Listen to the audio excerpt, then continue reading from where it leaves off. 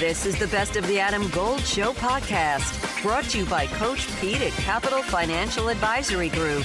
Visit us at capitalfinancialusa.com. It's not that hard to be to be a good human being. It isn't that difficult. So let's bring in one of the finest human beings that we have on this program, Chip Patterson, CBSSports.com, Cover 3 podcast, my friend. How are you, sir? I'm doing well. I don't know who you were talking about. You know, we're sitting over here trying to navigate cameras and connections, but I feel sorry for this person, this man or woman that you're speaking about, because it does not sound like they're carrying themselves as an upright citizen. No, it was we were discussing Aaron Rodgers and David Tepper. That's it's not that hard to be a good human being. If you throw a drink on somebody, wouldn't you say, "Hey, that was a dumb thing to do. I'm sorry."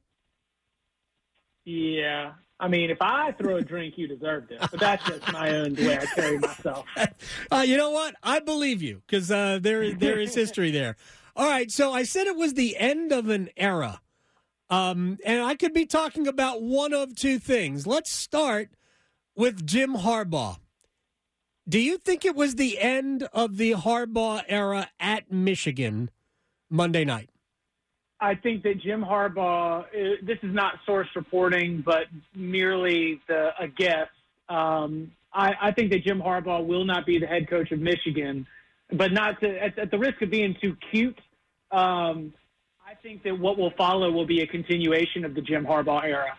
I think that what he has done specifically since really bottoming out during that lost season in 2020 to rebuild the Wolverines, smart staff hires, understanding evaluation, understanding that, while he got headlines early in his head coaching career for climbing up into trees on National Signing Day and doing cute high school visits and sitting in history classes, what became important to Michigan football and the reason why Michigan won a national championship was that he was able to identify players who 3 years in the program would be All-Americans and NFL draft picks.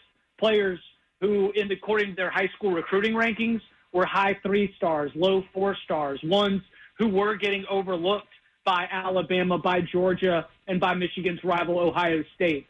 That is where this Michigan championship was born. And when we think about, who would be the next head coach, again, if we're just guessing, I believe it would be Sharon Moore. Mm-hmm. And I believe that Sharon Moore and the mentality of winning from the trenches out is something that can be sustained. So, yeah, I think that Jim Harbaugh, for a multitude of reasons, will be not there for the season opener for Michigan and possibly in the NFL.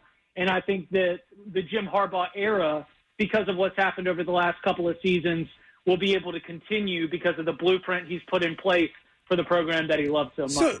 So here's I do want to just kind of drill down on this because it's very possible that there won't be necessarily the right NFL gig for him this year. Ward Manuel, yesterday I called him the general manager, which is sort of the same. The athletic director at Michigan says we want him back. So do you think that even if he can't find the right NFL gig, do you think he moves? Do you think he just takes a year off? No. I think he's DTF. I think he's down to find out. Find out what's out there. He is going to listen to everybody. We are talking about a head coach who interviewed for the Minnesota Vikings on National Signing Day. It is something that he is going to listen to. And I think that right now, the math that I am doing in my head is that the number of jobs that are available, currently 6, there are, and potentially, could be more. It's going to create an environment and an atmosphere that there will be an NFL organization that is willing to make an offer to Harbaugh, which would sway him. Because what would sway Jim Harbaugh is not a money number, where Michigan, I do think, is prepared to back up the Brinks truck for him. I think that it has to do with power. I think it has to do with personnel decisions. I don't know if he would demand specifically to also get general manager duties, but he would want that kind of guarantee from an owner. that. I mean, that was really his downfall in San Francisco, the way that I understand it, was butting heads with the front office over personnel stuff. Trent Baalke. If all of a sudden San Diego, Las Vegas, if these places are willing to hand over not just a head coaching position, but some real personnel front office power as well, then I think that is something that could entice him to go. There's also just a matter of reading the room and feeling this out, right? Just the common sense of how things go, where you worked your way to this point. You built Michigan up. You beat Ohio State. You won the Big Ten championship. You made it to the playoff. And then you won the daggum thing. The best way to stop having to deal with those pesky folks in Indianapolis and talking about cheeseburgers and Google glasses and when you can or can't steal signs is just to take a little exit stage right. You know, this is a time in the course of Jim Harbaugh's coaching career with a national championship under his belt that if he gets an enticing offer to now go chase that Super Bowl, I mean, I think that you just kind of hear the way that he has talked with such reverence about the Super Bowl and the NFL, winning in the NFL at the highest levels, that I think it makes sense. So again, I believe there is not a real Jim Harbaugh camp. All of the reports you're hearing are from the NFL side. Yeah. But I do think that based on Jim Harbaugh's own actions in each of the last two off seasons, he will interview. He will have these conversations. And if one NFL team hits everything on his list of demands, then I think he's probably off to the National Football League. I do wonder, because you mentioned the Chargers, it's a notoriously cheap organization. And I do wonder if Harbaugh, if that matters to him, because cheap isn't just with like the head coach. They would have fired Brandon Staley last year had they been willing to pay a coach not to coach. Not that they aren't doing that anyway, because I think Staley's got another year left on his contract. They've had to eat, but the Chargers are a notoriously cheap organization. I keep floating this. I think Washington is a great spot, but I haven't heard anybody agree with me. So maybe there's zero interest on the part of Josh Harris, but I think Washington. Go ahead. What about the Chargers? What about on the field? You'd be taking Justin Herbert, Rashawn Slater, a top 10 offensive lineman. You'd be taking on Bosa. You'd be taking on Derwin James. Oh, they've got the players. Yeah. But you also have to keep the players. But I think that's what you'd be. That's where I would take San Diego over Washington, because I think that the pieces you'd be working with in year one are more advanced down the line towards playing winning football. If it's only about personnel, then the Chargers are the choice. I mean, absolutely the choice if it's about personnel. Right. I just, to me, Harbaugh, it probably is about more than personnel, but I don't know. I literally have no clue. But real quick, I want to wrap up our conversation on Jim Harbaugh, because I think that he is on the very short list of elite coaches. And if he stayed in college, there's no reason why Michigan doesn't become part of the Alabama, Georgia, I guess to an extent, Ohio State, of the teams that are always mentioned as, yep, they can win it. They're good enough. I think Harbaugh is that good. Adam Gold in studio with my man, Coach Pete DeRuta, Capital Financial Advisory Group. I was on your website, and I love the term financial termites, because there are always things eating at your money that you can't see. So you don't want financial termites. Termites in the financial world are risk, fees, unnecessary commissions. All the bad things that we see and we hear about on TV are happening many times inside your portfolio you don't see. So you need a financial exterminator. Well, for the next 10 of you who call, we'll put together for you your very own total retirement plan at no cost. Call 888-843-0013 or text Adam to 600-700. Adam Gold is a paid spokesman. Investment advisory services offered by Capital Financial Advisory Group, a North Carolina registered investment advisor. Yes and no. The reason why Michigan is never going to be mentioned with Alabama, Georgia, Ohio State, and that's where I'll cut that list off, is because they're not recruiting like them. I mentioned at the beginning of this conversation, it's more about evaluation and player development, and that does speak to the coaching. I do think that Michigan has raised its floor such that we do think that, you know, they could have a down year, and that down year might be a 9-3.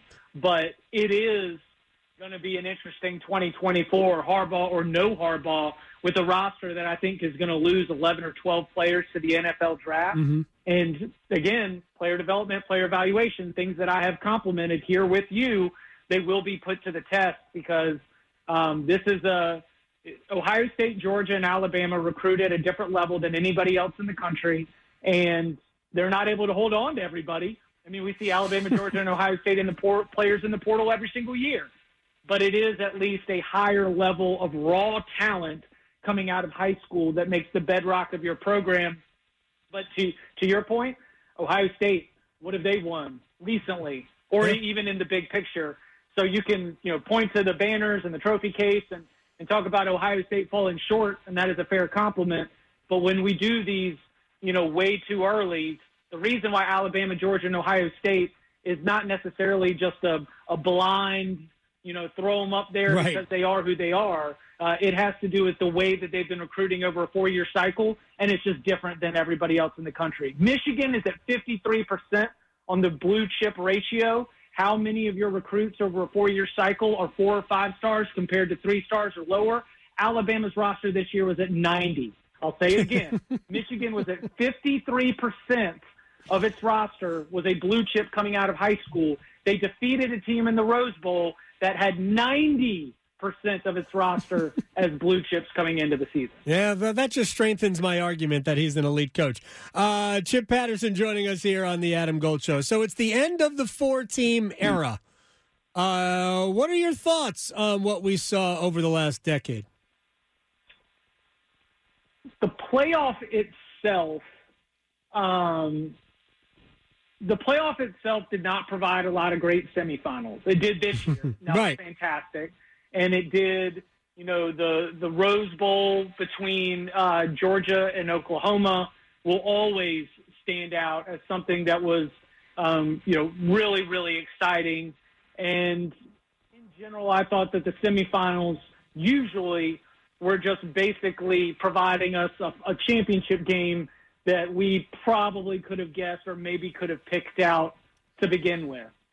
I also think it probably, set the stage for the bracket creep that we have seen, which is the expansion of the college football playoff. But I will say that the thing that is going to be the most impactful moving forward is not necessarily a major advantage, but something that a lot of coaches learned. I think that Georgia learned it, Alabama learned it, Clemson learned it.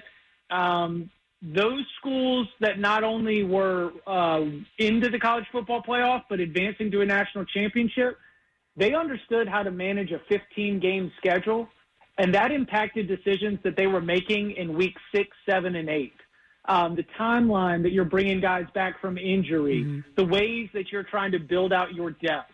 We've got a team here in the Triangle in North Carolina that's got a couple of, late season collapses on their hands. God help that Tar Heels team if they had to play a 14th or a 15th game as well. Right. So those lessons are going to be even more important as we start to add one, I think for sure, and then maybe even more games on top of that moving forward in the expanded playoff era. So it is going to impact the way that coaches coach and the way that players are managed all throughout the season, because we saw some sloppy football in the college football playoff. We saw some players that were just like dragging themselves across the finish line. I didn't go to the championship game this year. I went to the Sugar Bowl semifinal, but I've been to either a semifinal, title game, or both through most of the college football playoff era. And these guys are just beaten down. Yep. And so it's going to be a real test for college football, for our expectations as fans, for these college football teams to be sharp in an expanded college football playoff. It's going to be a big-time ask and a challenge for these coaches to manage it along the way. Yeah, I mean, that's the stuff that we have talked about. It's not just we should compensate these players. It's also, man, we are asking a ton from 20, 21-year-old guys to play professional-length seasons. I realize there's no preseason games, but, man, Washington won 15. Rather, Michigan won 15 games. Washington played 15. Like, there's 2 more games potentially for some of these teams. I mean, and I don't know if you saw Dylan Johnson, but Dylan Johnson's entire leg was an advertisement for Ace Bandage. I mean, that guy was like held together by duct tape, and he's not the only one. No, I mean, of course not. You get close to these players at the end of the season. You get more access than you ever get because college football coaches are crazy, and you just see 20-year-olds and 21-year-olds that are just worn down and given everything. And it's inspirational.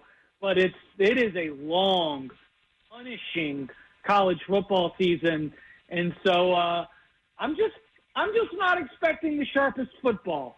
No. I think it'll be like the NBA playoffs, right? Don't we always say the NBA playoffs are often decided by who's healthiest?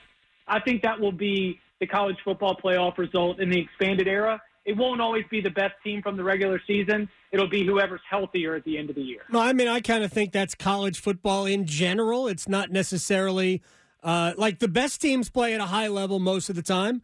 But I think that for the most part, it's a lot about managing mistakes in college football. And that's fair. Maybe you could say the same thing about the National Football League, which hasn't really been aesthetically pleasing a lot over the last 5, 6, 7 weeks of this season. Because your general assessment, Chip Patterson is with us as always on a Wednesday. Your assessment generally of the college football playoff era, I think, is accurate. That it gave us a lot of blowouts. There were a lot of non-competitive semifinal games. Sometimes it was a surprise, TCU over Michigan, right? Sometimes it was, although that was a competitive game, I guess it just was an upset. But we've seen plenty of blowouts, which is why what happened to Florida State really rung hollow to me, trying to prevent something that is almost impossible to prevent, the blowout. Did it end on a high note, though? Didn't the way, like, I hate to keep harping on this, but I really felt like they screwed it up at the end, even though they got 2 very compelling semifinal games and a relatively, I think a very compelling, even though Michigan was clearly better than Washington, championship game. I thought they screwed it up in their last go-round. Nah, I don't think in a way that fans – I don't think it impacted fans in that way. Well, it doesn't have to impact fans. Fans are going to watch what fans are going to watch. I think they screwed it up by ignoring Florida State's body of work. Are you ready for the big game? At The Designery, we can help you arrange your kitchen in the perfect way to feed everyone coming over for the big game. I'm Dana Merrill, the owner of The Designery in North Raleigh. And I am True Merrill. I am the project manager. The Designery is a lovely kitchen, bath, and closet remodeling company. We do pretty much any of the utility spaces in your house. If you want to store things in your cabinets, if you want to work on things on your countertops, if you want to have a floor that can get wet or muddy, we're the place to help you fix your home up. We are the Designery North Raleigh, located at 3030 Wake Forest Road in the Holly Park Plaza. We would love to see you, or visit our website at thedesignery.com. I mean, we've said for more than a month that's not the decision I would have made, but Michigan won the college football invitational. So the voters, 61 AP voters, just named them national champion. Let's treat it like it's 1971 again, right? That's how we did it in college football. Right. I think that what fans think do matter. So many decisions are being made by television executives, right, and for a television product. Then I kind of think what they were able to sell to a fan. How about this? What they were able to sell to Missouri fans who were like, next year, guys, this is a playoff game. What they were able to sell to Ole Miss fans, next year, this is a playoff game. People who are close to the playoff and are very much parroting all the talking points, they tell me things like an Ole Miss or a Missouri fan, and they don't single them out. I'm using them as the example. Right. That they are not as invested coming down the stretch of the season because they're not going to make the 4-team playoff. But that in an expanded playoff era, Penn State, Ole Miss, Missouri, they are dialed in because they are in the realm of competing for a national championship in a way that they haven't before. Like, is it is it a way to change the way we talk about college football from December 20th to January 20th, which, by the way, is the length of the playoff from the first-round game to the championship game, 1 month of the college football playoff? Yeah, totally changes the attention, the interest in that. But the thing that the power brokers have said to me is that we've started to see fan bases in the 4-team playoff era really start to check out if they're in that middle ground where they're not making the playoff, they're not sweating the bowl games, and they're not firing their coach or anything like that. You know, those teams that are right around that like 9-10 win mark, you know, they kind of have trouble. They lose it a little bit. And so the expanded playoff, the way that it's sold to me, is going to have somebody like a Missouri fan, an Ole Miss fan, a Penn State fan, even more engaged with the sport because they're going to be included in the competition for the national championship. Yeah, I think we've just moved the line. I understand what you're saying. I'm not moved at all by that. I think we've just moved the line, so we'll have different levels of team now, not be dialed in to the end. And oh, by the way, it's supposed to be your job as the coach, as the coaching staff, to keep your team, your fans dialed in. But that's another matter altogether. Do you think? Well, I'll say this. You talk about the end of an era. Tom and I have been on this both online and offline that. We have been against college football playoff expansion. We have been disappointed I have been. by conference realignment. But as we sit here, I am intrigued. I am engaged. I'm curious. I'm talking about college football in a different way than I ever have before. That when we talk about college football on a national level, when I'm talking about a playoff contender, it is a different conversation. And when I'm talking about the Big Ten, I'm talking about Oregon as a Big Ten title contender. You know, when I'm talking about the SEC, I'm trying to figure out where Texas fits and whether they get to go right into the top floor or whether they've got to hang out with Ole Miss. You know, sitting there not quite in the top floor. And it's so different. It will be unrecognizable. But as somebody who's tasked with talking about this sport for 12 months a year, now that we've turned the page, part of me is a little bit excited just because I don't know what it's going to look like. Yeah, we have new things to tell. It's definitely going to be new. And look, college football is a story every single year. And even if you don't love the product, right? And I would put myself in the category of somebody who goes, man, that ain't great football. But there is the storylines and the drama and everything that goes into it creates a level of intrigue that people like me can find appealing. Again, even if, like, watching Michael Penix miss wide open receivers, which we see routinely across college football basically every day. Every day there are games. Like, I don't want to see that. But there is a dramatic element to it that I find absolutely awesome. So I think we're going to have a lot of new things to discuss. Let me ask you this one question before we say goodbye. Chip Patterson, as always, you are the best. Do you think we ended – we don't think we ended 12. I don't think we ended 16. I think the final number of this – and who knows what the final number will be – I think it's 24. I think we're going to take a while to get to it, but at some point the system isn't going to look anything like we have today, and I think the entirety will be about 24. I disagree because I think FBS Plus is going to cut the number of teams playing for the same competition. I think it is more likely that we have two brackets and we have an NIT of sorts for another division. At 16, I do think Gene Smith, the outgoing athletic director at Ohio State, at one point in a very casual setting was like, 16, right?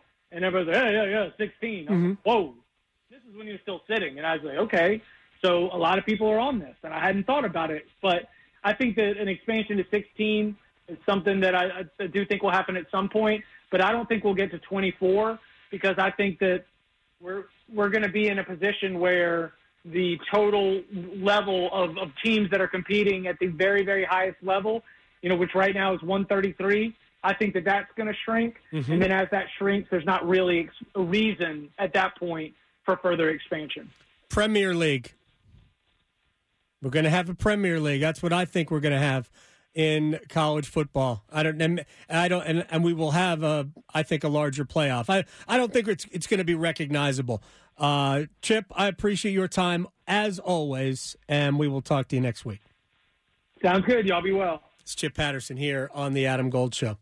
The reason why I don't believe we're going to stop at 12 or 16 is because ultimately the entirety of the college football season is going to be about the postseason. Everything else is going to be, people are going to watch because that's what they do. But the real money, not the, hey, 5 million people watched. The real money is going to be in the playoffs. See how many people watched the last, and was it the Bills and the Dolphins? Like 35. I don't know how many. The NFL is the only entity that sees, massive rises in ratings. Tons. Right? The average NFL game, which includes Panthers, Saints on a random Sunday afternoon, the average NFL game drew like 17.5 million people. We don't get that for World Series Game 7. No. College football is the number 2 sport on TV. Because of that, and because the networks all know who's watching and how many people are watching, we're going to get as many playoff games as we can cram in. I think the number ends at 24. Yeah. I know the Pop-Tart Bowl had 4.31 million. Yep. So that was the largest audience of the bowl season at that point. Oh, when you have an edible mascot. Come on. And he was dancing around. End of discussion. Cheez-It doesn't want to have any part of it. Nope. Duke's Mayo, not either. They're trying. They'll try. Will Levis will be always rooting for the Duke's Mayo Bowl. But the Pop-Tart Bowl will win. The Mayo pour. No, yeah. We can't do that. Yeah. All right, we're going to, oh my God, I don't even know what to do now. I chose William Peace because of the personalized education it offers, which allows students to truly know their professors. It's really possible to make genuine connections with your professors and learn intentionally here and dive deep into what you're passionate about. A 12-to-1 student-to-faculty ratio is just one of the many reasons students choose William Peace University. Extra attention starts day one for career planning with their Career Services Center. Find out all they have to offer at peace.edu.